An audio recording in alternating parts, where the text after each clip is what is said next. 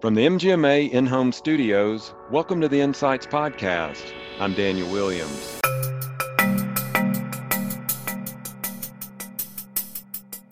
And so we really need to figure out, how do we welcome them into our in-person practices? How do we keep them engaged with our patients who are coming to see us physically? Because we've already said people want to see their physicians physically.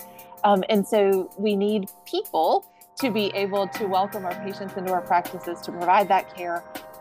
That's Katie Lawrence, Executive Director, Ambulatory and Medical Group Optimization at Prisma Health, talking about engaging staff in an optimal way so that practices are retaining their best and brightest employees.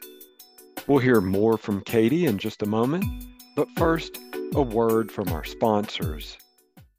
Are you still asking your patients, how did you hear about us? Listen, there are better ways to track that.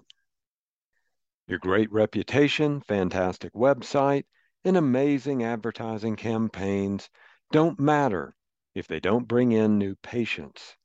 If you're not collecting data on your marketing efforts, you're wasting your marketing spend.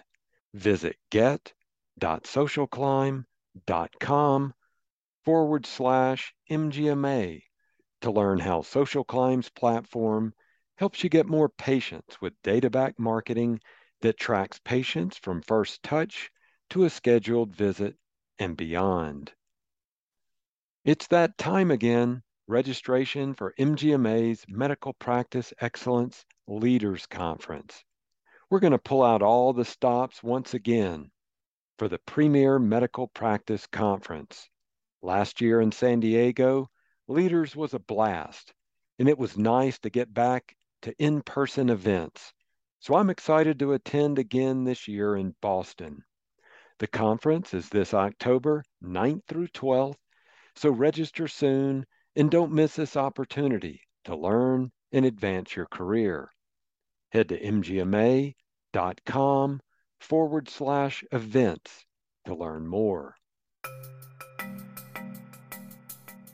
Our guest today is Katie Lawrence, Executive Director, Ambulatory and Medical Group Optimization at Prisma Health. Katie's here today to talk about engaging staff in an optimal way so that practices are retaining their best and brightest employees. Katie will also be speaking twice at MGMA's Leaders Conference in Boston. Well, Katie, thanks so much for joining us again on the MGMA Insights podcast.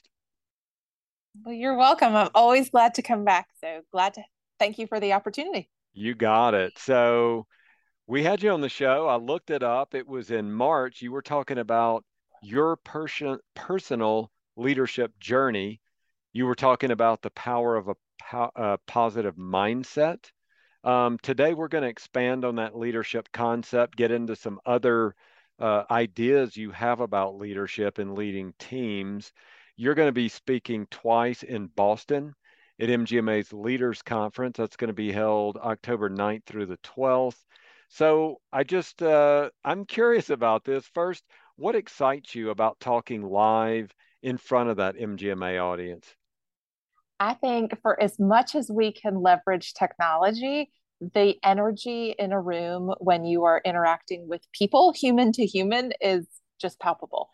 We are community creatures and we love to be with people. Now, some of us need our time alone too, but I think that the fact that we have all really come out of the last 2 years of pandemic excited to see one another. We're seeing it even in healthcare where patients want to come back and see their physicians in person, and speakers want to go see their audiences in person. I love to interact with people, to see smiling faces, to see inquisitive faces, to see faces that are ready to learn and absorb and interact with one another.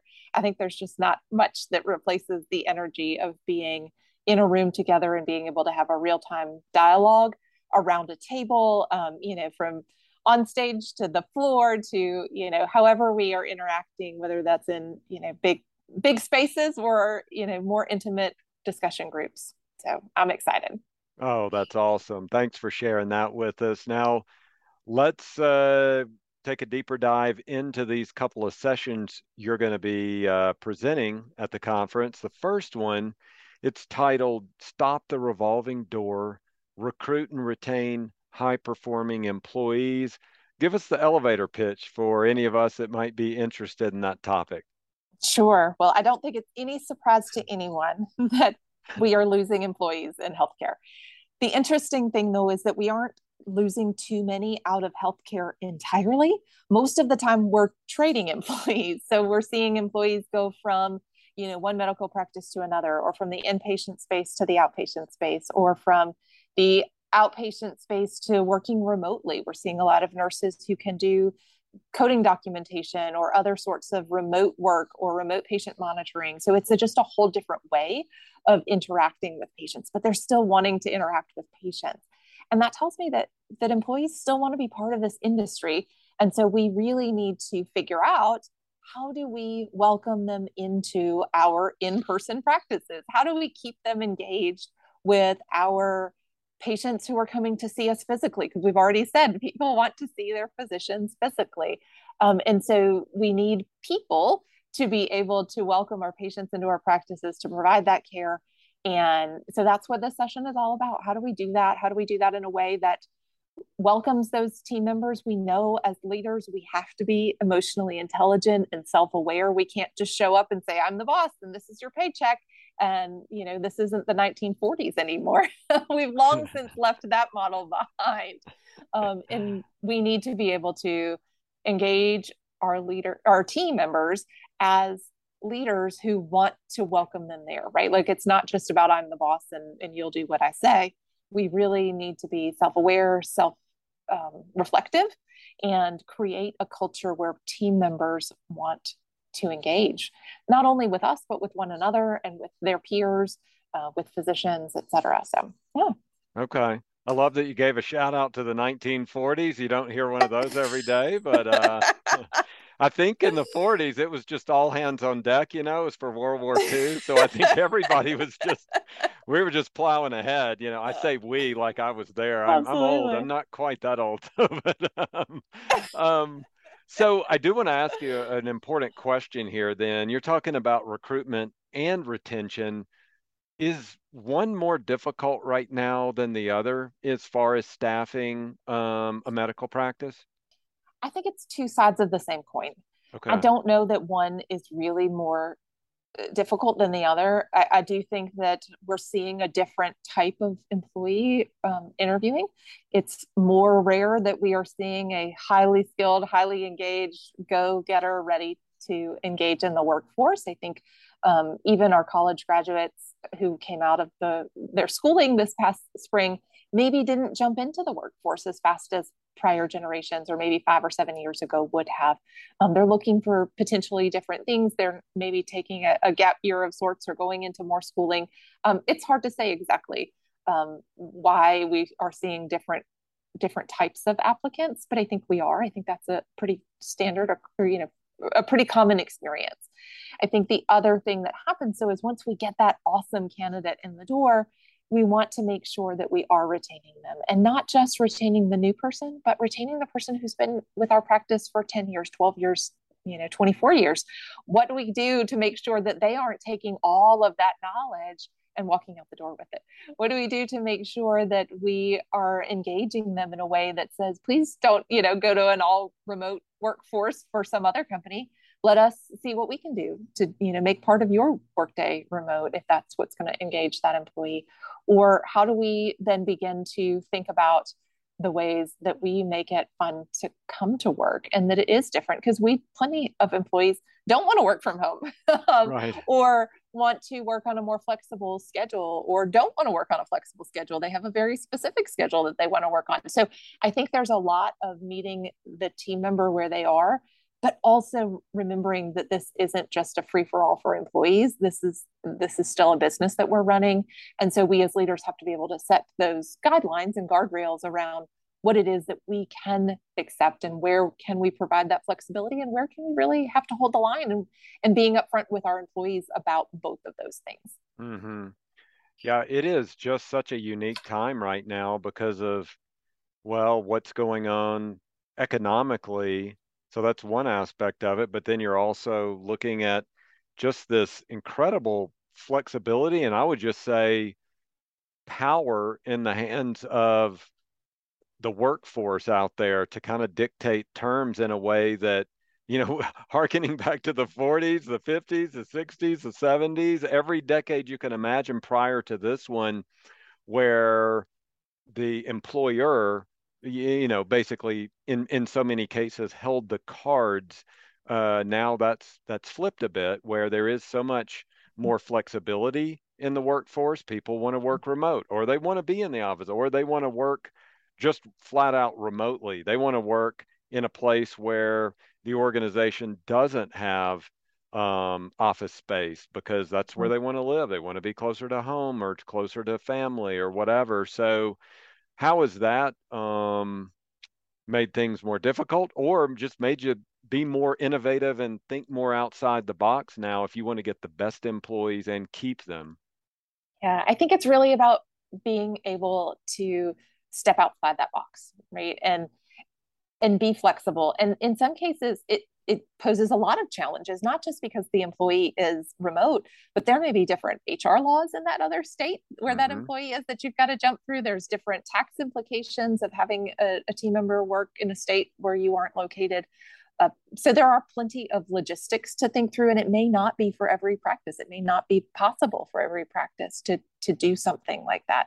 But on the flip side, if there are opportunities and it may be a new way to engage with your patients, is there an opportunity for someone to be remotely interacting with primary care patients and providing that extra added touch where maybe they don't need to see the physician or even the nurse practitioner as often because they're interacting with a nurse over the phone. And that may be able to help them stay in better control of their chronic disease, for example. So, how do we really start to rethink the whole model of healthcare in general as we become more and more focused on wellness and keeping people truly well, as opposed to, just not in the hospital or just coming to see us all the time? Mm-hmm. Okay.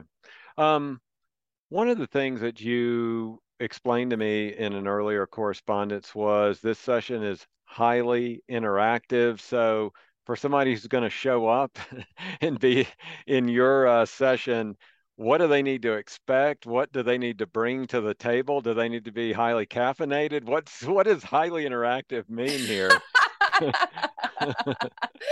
um, so I think it's an early session. I believe I'm in the 7 o'clock hour That is for it. this Yeah. first one.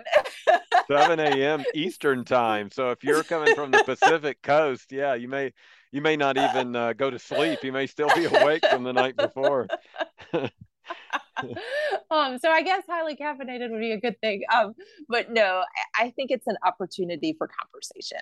Okay. We're going to talk not just about people, but also about processes and technology, because all three of those work together to develop a culture. I think too often we focus just on the people when really the process may be broken, or maybe we're using technology in a way that's actually creating more harm or creating more work than it could be if we used it in a slightly different way. I think too often we try to take our old paper process and just make it into, a computerized process without really thinking through the implications of doing that. And if we were to redesign the way that we undertook the whole process, it may be that we come up with something entirely different, but it ends up in the same end result. It takes the same inputs, gets the same output, but the way that we get from point A to point B may be very different when we use an electronic process or when we just modernize and think through what's really necessary for our patients and what is going to give them the best and sort of straightest path or most beneficial path to getting where they want to go. Okay. Let's talk about your next session because this one really intrigues me. It takes a more, I want to call it reflective approach, but the title of this is Getting Unstuck, Revitalizing Our Sense of Self and Leadership. So give us the elevator pitch. Maybe this is more of an escalator pitch on this one. I don't know, but what's the word on this one? I'm so excited about this one. I think over the last couple of years, I personally have just been on a journey around developing a greater sense of self, a greater sense of who I am as a leader. And as I've interacted with peers along the way, I find that others are kind of in the same place. And maybe it's where I am in my career path. Maybe mid-career is the time to do this reflection. But I think it's an opportunity to, you know, unstick ourselves. It Yeah. can get to a place of feeling stuck. And how did we go from that bright-eyed, excited young professional to finding ourselves mid-career, or maybe, Hmm. maybe we're only a tiptoe down the road and we still are a young professional, or maybe we're well into our career and we don't want to go out sort of with a sputter. We want to go out with a bang. As we look to extend our careers, much later into our 60s, 70s, and sometimes even, 80s and beyond, depending Hmm. on the professional. Right. Um, and how do we maintain that spark for life? Because I think that more and more research shows that's what gives us our joy, right? Like Yep. that's why people stay in the workforce. That's why people stay engaged and why they don't just sort of melt away into the sunset. We're here on earth for a reason, and we, have the opportunity to get the most out of life. So we don't want to spend it, feeling stuck in the mud. We want to feel like we're doing something, especially in healthcare, especially in leadership. I think it's just an awesome opportunity. And there's so many little ways that can get missed along the way that we can just begin to revive our spark and really begin to just enjoy what we do again, or entirely, find that maybe it is time to change the practice that we're interacting with, or maybe it's time to, change our employer, or maybe it's not. Maybe it's time to change the culture of that place where we're working, even if that culture is just our small team within, a much larger organization. Right. So when you think about it, because you've been doing research on this for the presentation and just your outlook on leadership qualities, what gets people stuck, and what do you call stuck versus I just don't like this one project I'm working on? Where do you isolate it from? I just maybe there's an isolated thing I'm not enjoying versus I am flat out stuck in my career. I'm in mid-career, I'm in whatever part of my career, and I need to get out of this mode that I'm in. Yeah.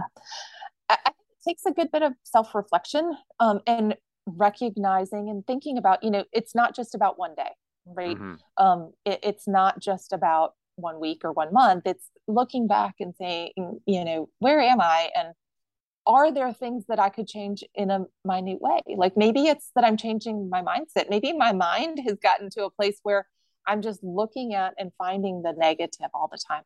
Our brains are programmed to do that because we're programmed to look for what's going to hurt us, what's going to harm us, what can we remove as an obstacle. And then healthcare reinforces that because that's what we do with our patients all day long. We're looking for how do we remove their illness? How do we prevent them from getting worse? How do we improve, their health? And we're looking to that negative to remove it.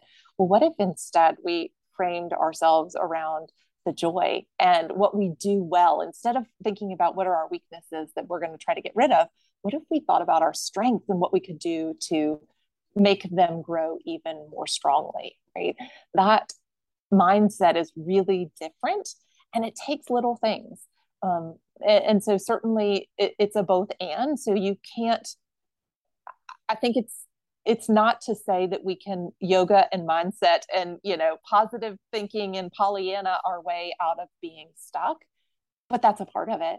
Hmm. I think that sometimes we do find ourselves in a situation where maybe we are not well matched with the organization anymore, but other times we just have found that an individual can begin to pivot their thinking and just look for the more positive, because it's easy to get in a habit of just saying, oh, I've got this on my list and that on my list, and get into kind of a mundane, I've got to do lots and lots of things, um, as opposed to I get to do lots of things, I get to impact people's lives, I get to interact. And are we going to have that I get to as an automatic response? Not at first, not for a long time. Maybe you probably took a very long time to get to a place of a negative mindset. And so just looking little by little, and there are a lot of little exercises that we can do as individuals that we can bring to our teams so that they can do them as individuals. And then things that we can begin to look at just in the way that we tell ourselves the stories of our lives. and tell ourselves who we are as leaders and who we are as individuals, and beginning to really build upon the strengths there can be incredibly empowering, and can find ourselves then suddenly sort of growing in a way that we thought we were stuck in the mud, but actually that mud is fully very, very rich. It's a very rich bog to be growing, as a human, as a plant, as a whatever, and therefore we can begin to flourish even in the environment that we thought was so negative before. So For we sure. find all sorts of things. Yeah. I wanted to ask you then, you talked about exercises for uh, the staff, or if you want to address that, or an example of a success story of getting unstuck, maybe through some of these exercises that you were talking. I think both. I think it's hard to say, certainly it's probably not a situation where I can say, you know what, this person was on the verge of quitting and suddenly they turned themselves around, right? Like, no, Hmm. it's a process. It's a growth process. But I do think that through interacting with individuals, so I mentor a woman who is a manager in our organization, and she has seen a tremendous shift. She has stayed in the same department. She was feeling very tied up and very bogged down by the not just the work that she was doing, but the people she was surrounded by, and her own vision of what her purpose was in that part of our organization. And I think by through conversation and through her own self-reflection and through just asking herself questions, or me asking her questions as kind of an outsider, because I don't know her material on a day-to-day basis, but I definitely was able to interact with her in a way that just started to ask the questions. Are you thinking about this in a way that is helpful? Are there ways where you're not showing up fully as yourself? Are you holding yourself back? Are you too much sometimes and too little others? And how do you find the right way? And really, are those descriptors not fitting in either of those cases either? Because I think that sometimes many of us hear, oh my gosh, you're just a lot to handle, or you're just too much, or your personality is too big. So we start to dial ourselves back. Well, is that the right thing to do? Or really, should we be fully into who we are? Or, we hear people on the other end of the spectrum, you're too shy, you're too quiet, you need to speak up more. Or does the rest of the group need to tone down so that the person who has that quieter voice or that smaller, natural presence can really provide their words into the meeting, their insights into the topic in a way that fits their personality? So how do we kind of dance those two things together so that both the group and the individual are moving towards kind of optimal growth for both? Okay. So we're talking about some kind of squishy gray area skills. So can you measure this sort of thing? Can you measure sense of self or stuck or being unstuck? I mean, how do you apply that? Because in healthcare, there's those analytical tools that people turn to. So can you do that? Yes. I think there are ways. I think when we talk about, developing employee engagement might be another one of those squishy topics, but there are very specific questions that can help us to say, am I engaged in this work? And we can Hmm. ask ourselves those questions as leaders. Do I meet these 12, key questions that Gallup has found over and over again are those key things to helping us be engaged as leaders? Or, can we ask ourselves, what percentage of my day is spent doing things that really bring me joy? The research shows us that when we can spend up roughly 20% of our week, 20% of our work week, that's it, of those things that truly are life giving, that we see an amazing turnaround in our burnout levels, an amazing turnaround in being able to be unstuck. So it doesn't take much. That's a really tiny amount of time as compared to our whole work week. But when we get to that 20%, it's a really big difference. Or can we start to categorize? Maybe we pay attention for a day on our thoughts, or maybe we pay attention for an hour on our thoughts. When we start to see happy thoughts versus, more negative thoughts, those positive growth oriented thoughts versus negative ones, there is a ratio that makes sense, and it's roughly 3 to 7 to 1. So when we have between 3 and 7 positive thoughts for every one negative, we are in a good place. Interestingly, if we get up over 11 or 12 positive thoughts for every one negative, that's not helpful either. Mm. So that actually gets to be too positive, and we end up in that sort of toxic positivity notion that hits social media sometimes, where we're not allowing ourselves to see the negative and be prepared. So there are some key characteristics. They take a little while. They're not as easy to measure as, how many vaccines did I put in people's arms today, but it's definitely something that we can measure and we can look at along the way. Well, I learned something, a term, toxic positivity. So that's one that I am going to mark down here. I didn't know that was a thing, but that is so awesome. So before we sign off, then, is there anywhere you would point people to on the internet, a website, a resource, a tool, anything where they could gain even more insight on leadership or your expertise, anything of that nature? Sure. So I know social media gets a bad rap, but I happen to love it. I think as long as we are mindful about who we follow and what we allow to be part of, what we're absorbing. So much like when we pay attention to what we eat, we can either have good or bad outcomes for our physical self. The same thing with when we pay attention to what we're reading and hearing. And I think that's the same, in the social media world. So I am on both Instagram and LinkedIn, and I love to be active on those two platforms. So sharing my own insights as well as the insights of others. So you can definitely find me there.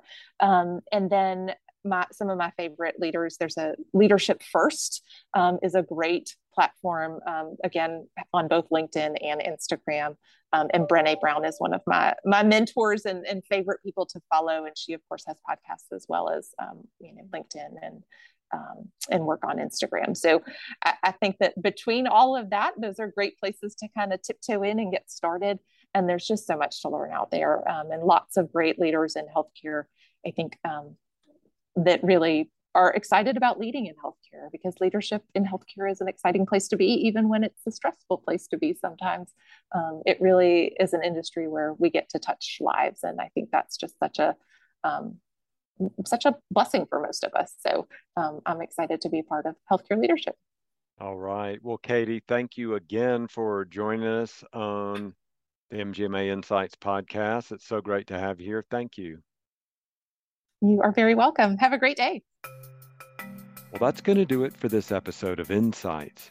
Thanks to our guest, Katie Lawrence, Executive Director of Ambulatory and Medical Group Optimization at Prisma Health. Katie will also be a featured speaker at MGMA's Leaders Conference in Boston, which will be held there October 9th through the 12th. We also want to thank Social Climb and MGMA Events for sponsoring this week's show. If you're not collecting data on your marketing efforts, you're wasting your marketing spend. Visit get.socialclimb.com/MGMA to learn how Social Climb's platform helps you get more patients with data-backed marketing that tracks patients from first touch to a scheduled visit and beyond. Registration for MGMA's Medical Practice Excellence Leaders Conference is now open. Last year in San Diego, Leaders was a blast, and it was nice to get back to in-person events. And I'm excited to be there again this year in Boston. The conference is this October 9th through the 12th, so register soon and don't miss this opportunity to learn and advance your career. Head to mgma.com/events to register and to learn more. If you like the show, please rate and review it wherever you get your podcast. And to access all of our podcasts, go to mgma.com/listen. And if you want to add to the conversation or suggest experts for us to interview, email us at podcast@mgma.com. Or you can find me on Twitter at MGMA Daniel. Stay safe, and thanks for listening.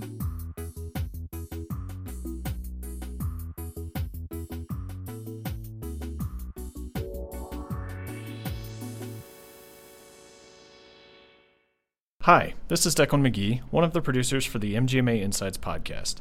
If you like the work we're doing, please consider becoming an MGMA member. Learn more at mgma.com/membership. Thanks.